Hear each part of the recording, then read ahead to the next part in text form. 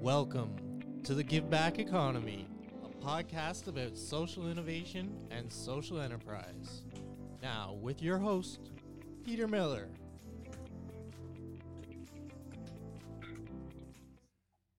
Welcome, and today we're going to talk to David Lepofsky, who's chair of the Accessibility for Ontario with Disability Act Alliance.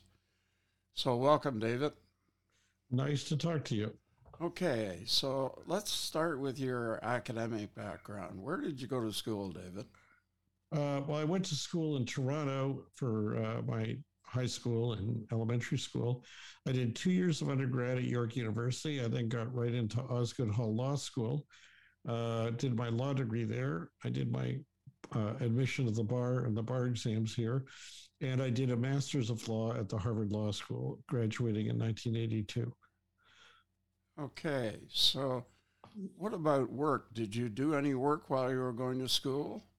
I did not do work when I went to school. After I graduated, after I came back from Harvard, I worked as counsel for the Ontario government, Crown Counsel, doing civil and then constitutional and then criminal cases. And I did that for 33 years. Okay, well, you have worked. Okay, so let's talk about the organization. When did that start? Well, let me break it into two phases. In 1994, a small group of us formed a coalition in Ontario to fight for the passage of a province-wide disability accessibility law. And we became known as the Ontarians with Disabilities Act Committee, or ODA Committee. I became its co-chair early on and later its chair. And we campaigned for a decade to win the enactment of that law. And in 2005, it was passed. And so our coalition had done its job. We existed to get that law passed. It was passed. So we wound up, but seeded the creation of a successor coalition, one that would work not on getting it passed, but getting it effectively implemented. Now, the law that we originally sought, we called the Ontarians with Disabilities Act, but the law that was, passed in 2005 was called the Accessibility for Ontarians with Disabilities Act, or AODA. And so our new coalition became known as the AODA Alliance. I initially planned on taking no leadership role in it. But after about 4 years, I was asked to come back and to take on the role of its chair, which I did in 2009, and I hold to this date.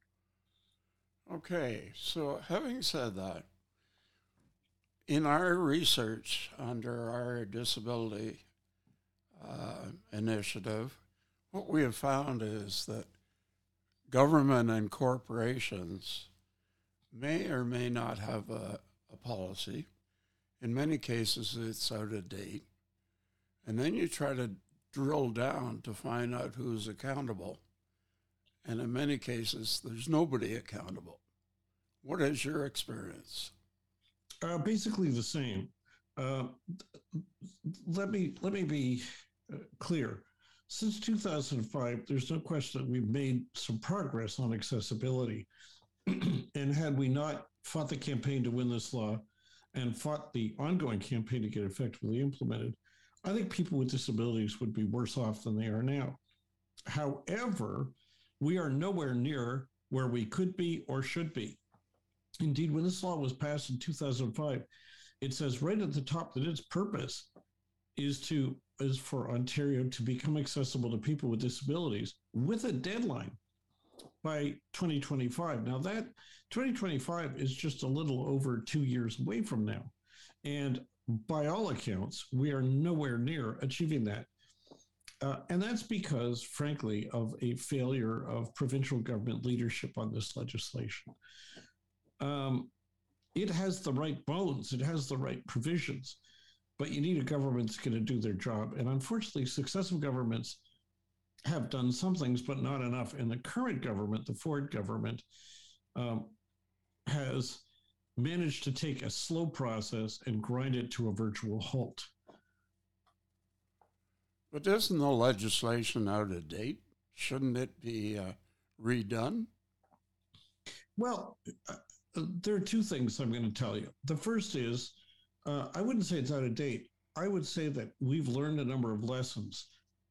And if I was designing a law from scratch, I would take several key parts of this, but I would do several things to do it better. And in fact, when the federal government under Justin Trudeau promised during the 2015 election that they would pass a national disability law, we proposed what it should include, building on what Ontario has done well, but learning from what they've done poorly.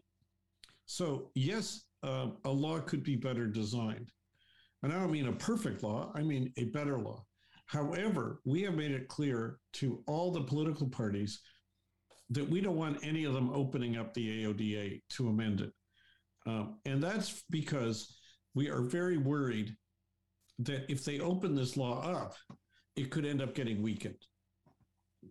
Now, you might say, how can you make it weaker? Well, it's got a number of very helpful provisions, but we know that against people with up against the claims of people with disabilities, the Ontario Public Service, for example, has been the most resistant to change and the biggest problem.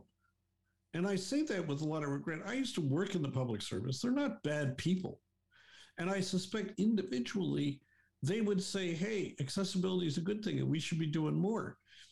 But when they get together in an organization, a groupthink or a hive mentality takes over, which is all about slowing it down.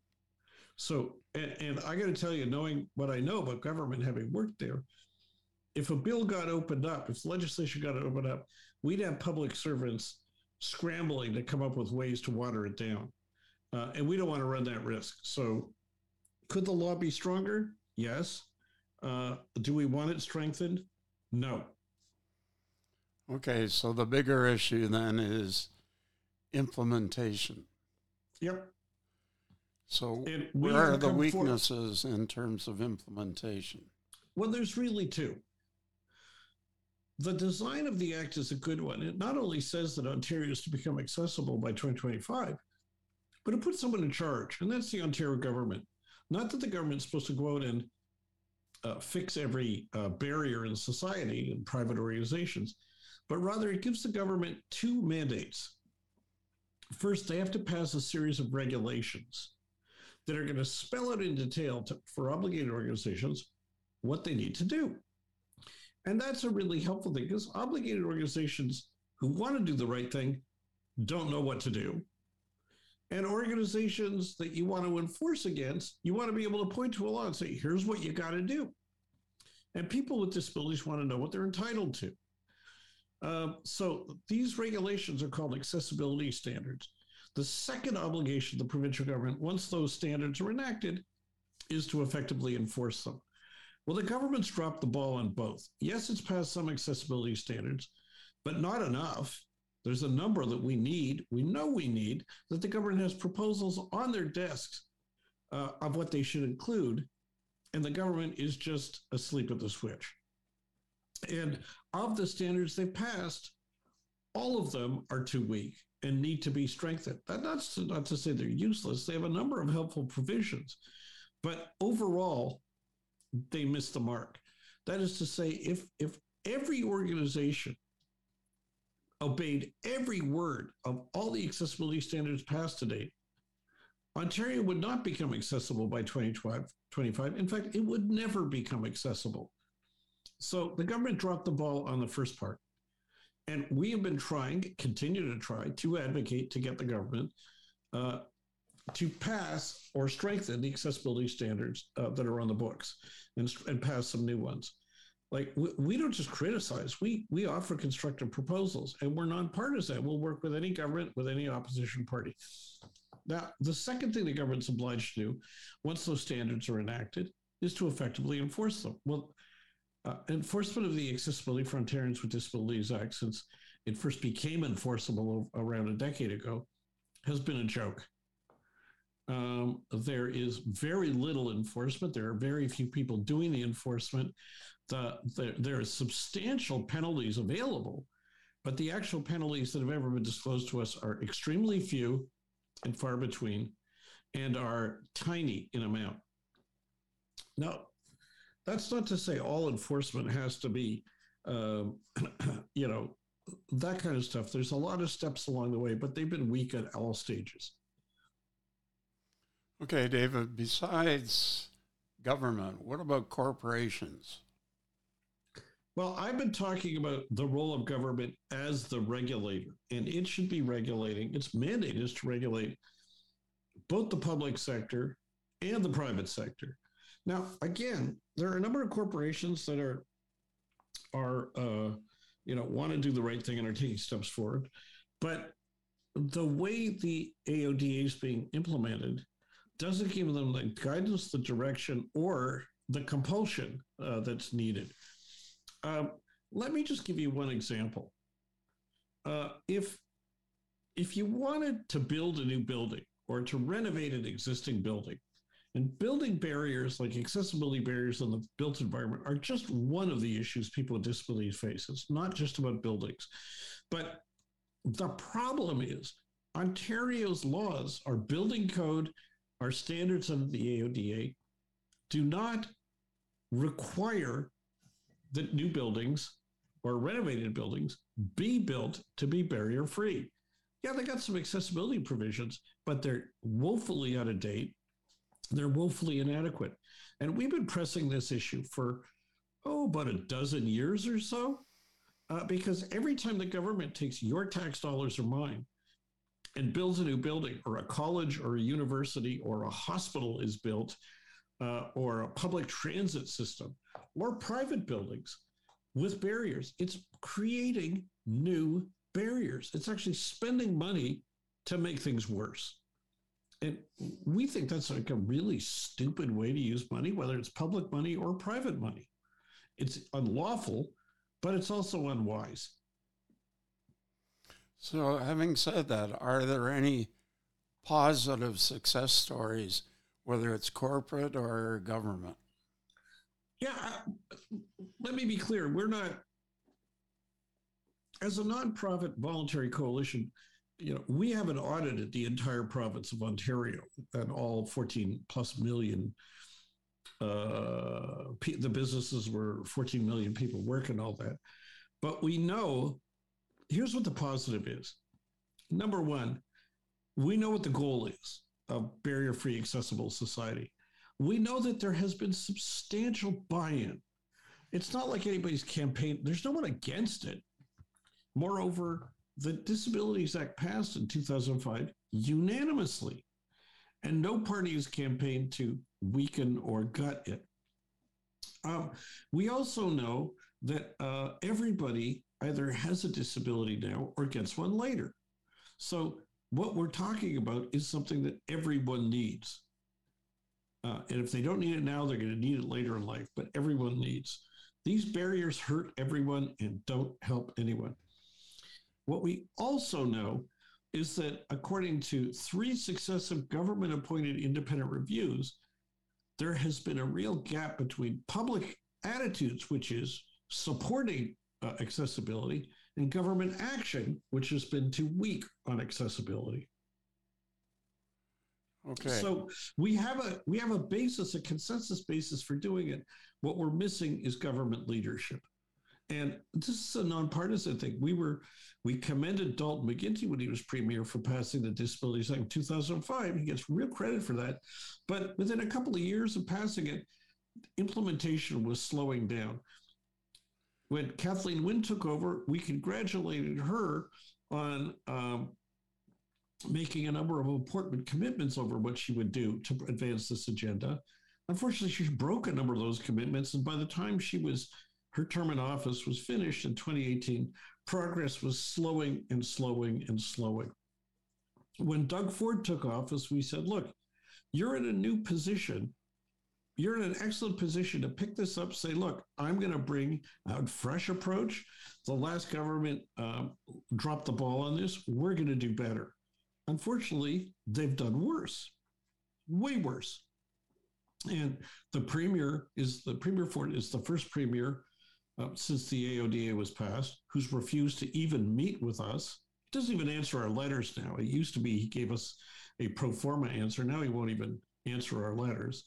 The accessibility minister, who's been in office since the Ford government took office, the same minister doesn't refuse us now to meet. I've met him previously, but in the past year and a half, and so on. Again, it's radio silence. Well, David, here's the amazing thing to me. Our research has shown that 22% of Canadians have a disability, and 54% if you include family and friends. And if you could somehow advocate that power, you could really make a difference. But the challenge is, how do you do that? But here's the thing. I'm going to talk to you about how you do that in a sec. But let me just tell you, we've been saying that, but we say more. Because upwards of 2.6 million Ontarians now have a disability, over 6 million Canadians. But around the world, we're talking about 1 billion people. And that's 1 billion potential customers for our products. We are talking about 1 billion potential tourists to come here. But Ontario is not a good tourist destination for people with disabilities compared to some other societies like the US. US is way ahead of us. They've got their problems, but on accessibility, they have made, and disability, they've made a lot of progress way ahead of us. When I go from the States to Canada, I feel like I'm going in a time machine the wrong way. And I'm a proud Canadian, so I'm embarrassed to say that, and saddened to say that. But what do you do about it? Well, people listening to this podcast, let me turn, if you hear this and you think we deserve better, let me tell you what you can do, whether you're in Ontario or across Canada, or frankly, anywhere in the world. Number one, we provide very concrete proposals for what needs to be done and give people the tools to advocate for these things. If you want to learn about them, you can sign up to get our email updates, because we regularly email news, strategy tips, practical suggestions. And so how do you get those? You go to our website. I'm going to give you the link in a minute. And you go to our sign up link on the homepage. You click on that, you put in your email address, and bang, you're going to get our updates. Our email address, we're the AODA Alliance. And so it's www.aodaalliance.org. AODAalliance.org. And if you're interested in any of these subjects I'm talking about, we have an education page. Learn about our fight to make our school system accessible. Public transit, we have a transportation page. Our society has got a blight in a number of communities, electric scooters, which endanger people with disabilities, seniors and kids. Go to our e-scooters page, see how we've been trying to fight against that, with action tips on how you can get involved. If you're on Twitter, follow us on Twitter at AODA Alliance.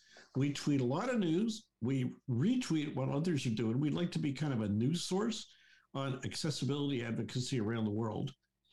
But between those sources, you can learn more about what we're doing. You can add your voice to ours, and you can make a huge difference. So, for example, we're about to start tweeting candidates, a number of candidates in the city elections, the municipal elections in Ontario, leading up to the municipal elections on October 24th. If you want to have your voice added, all you got to do is follow us and click retweet. Because if we tweet a politician, a candidate, and say, will you commit to oppose allowing electric scooters in our community because they endanger us? If they get a tweet from me, that's one thing. But if you click retweet, they're getting it from you too. You're adding your voice to ours. You're adding your power to ours. So we provide you lots of ways like that without spending a lot of time to jump on board and have your say. Okay, are any provinces much more positive about changes? I'm not sure I can answer it that way. I can tell you that several provinces have passed accessibility laws. Ontario is the first, and from a brief comparison, it looks like ours is the strongest, though it's got problems. That's Ontario, then Nova Scotia, Manitoba, BC, and Newfoundland and Labrador. Some of the other provinces are thinking about it. We'd like to see action everywhere, but we'd like to see the accessibility laws in all of these provinces strengthened. The federal government passed the Accessible Canada Act in 2019. It's strong on good intentions, but weak on implementation. We're trying to see, folks with disabilities are trying to get whatever they can out of it to make as much progress as possible, but we're also vigilant to point out where it needs to be strengthened. Okay, let's take a look to the south then. Are there any states or the federal government much stronger than Canada? I will tell you this. The U.S., in some ways, is, as I said before, is way ahead of us. They passed the Americans with Disabilities Act in 1990, which is 15 years before the first of any Canadian accessibility laws. And it's, it in some ways is more limited, but its implementation has been far more effective. So we've seen changes in places there that are far more noticeable. Now, again, there are limitations to what they're doing. There are things they should and could be doing that they're not, but they're way ahead of us. The legal rights of students with disabilities in the U.S. education system are governed by federal legislation that was passed in, if memory serves, 1974. We haven't played anywhere near catch up to that. Moreover, their federal government has the power to enforce inclusion, accessibility for students with disabilities. What do we have in Ontario? We got a provincial government that openly says their Ministry of Education does not have an enforcement role when it comes to inclusion and equality and accessibility for students with disabilities. Very different world. So we have 72 school boards who are largely free to do as much or as little as they want. That's not to say we have nothing, but we are way, way behind. And everybody in Ontario is the loser as a result, not just kids with disabilities, even though obviously they are losers. But let me give you another comparison. I just came back from Israel a couple of weeks ago, and I have some connections with folks advocating on disability issues there. Now, Israel has got a whole lot of issues and challenges that Canada does not. They've got a huge security issue with threats from abroad. They have an internal conflict that is as yet unresolved. They have a political system. They're going into their, I don't know, 5th election in 4 years or something like that. It's just deep problems there. But even with that, they passed accessibility legislation in 2005 that in some ways is more effectively enforced in Ontario and in some ways is making more progress. For example, in Ontario, we have not required hotels or other existing public buildings to put Braille in their elevators or a voice on the elevator to tell blind people like me what floor we're on. Like, what a basic thing. And in Israel, not only do they require it, but they required it as a retrofit, not just new hotels. I was staying in a hotel that's probably 40 years old, and they retrofitted it. They could do it. We could do it. Tactile cane detectable warnings at the top of public sets of stairs. I saw them all over the place there, especially including in places where they had to retrofit, not just new buildings. With us, even when we require it, and we don't require enough of it, it's only in new builds or major renovations. We treat existing buildings like they're somehow sacred soil and can't be touched. So if Israel could do it with all their issues, Ontario could do it and should be able to do it way better. Okay, last topic. In Canada, there are 14 universities who have disability programs. In San Jose, California, there's the College of Adaptive Arts that runs 11 programs for people with special needs, post-secondary. And I'm trying to get Ryerson to adapt that program in Canada. What do you see being done in the academic world? Well, let me tell you a couple of things. This is an area I can really talk to. For one thing, we've been advocating since 2009 to get the Ontario government to pass an education accessibility standard, to tear down the barriers in our kindergarten to grade 12 schools and our post-secondary system. Now, finally, in 2016, the previous premier agreed that we should do this, but 6 years later, we still don't have the regulation passed. The government, to its credit, appointed advisory committees to make recommendations on what should be done for K-12 education. I was on that committee, and post-secondary education. Both of those committees have handed the government detailed recommendations and good recommendations. What's the government of Ontario done about it? Nothing that we've seen. And have they announced a timeline for action? Absolutely not. They're dragging their feet. So there's a lot, and the post-secondary realm is a realm where you could make a huge difference because they are centers of innovation. They are, by definition, about thinking forward, thinking creative. I'm going to give you just one example. As we record this, I'm a visiting professor at the Osgoode Hall Law School. I'm the visiting professor of disability rights and legal education. I rendered a report to Osgoode, and now it's coming out as a law journal article, slightly modified, where I talk about our law school curriculum. Are we training lawyers to serve clients with disabilities?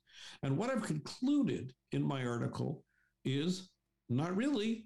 We do a really good job of training lawyers to serve clients without disabilities, but people with disabilities need lawyers too. So I don't just complain about it. I offer detailed recommendations on how law school curriculums can be readily adapted so that they train lawyers to serve both people without disabilities and people with disabilities and to know about their legal issues. Now, here's the thing about our legal education system. Our legal education system has shown that it's capable of being very spry, adaptive, and creative. A few years ago, the Truth and Reconciliation Commission identified a need for law schools to include effective training for lawyers, law students, on Indigenous issues. An important and good recommendation. Well, law schools have started a number of steps, hiring full-time faculty specializing in this. Osgoode requires all students to take a course in it. A number of efforts in different law schools. I've seen nothing comparable across the board to address the legal needs of people with disabilities and making sure lawyers are trained to meet them. These are things that can be done readily, but it takes some effective leadership. And we've been asking the government of Ontario since 2007 to intervene to ensure that lawyers, architects, social workers, doctors, and other key professionals are trained to serve people of all abilities, not just meet the needs of people without disabilities. Sadly, so far, we're still waiting. David, you have a great story to tell. You are a social innovator as well, and you're a strong advocate for what you do. So thank you for your time this afternoon. Listen, it's an honor to speak to you. I want to let you know that even though I'm telling what seems like a troubling message, I'm an eternal optimist. All the fights that we've battled, the ODA committee before us, the AODA Alliance, we're all volunteers. We have a budget of zero. We have no money. We don't accept money. We don't raise money. I'm amazed at how much we can do just with volunteer efforts. And I encourage your listeners to go to aodaalliance.org, sign up to get our emails, learn what we're about, follow at AODA Alliance on Twitter, and add your voice to ours. We need you.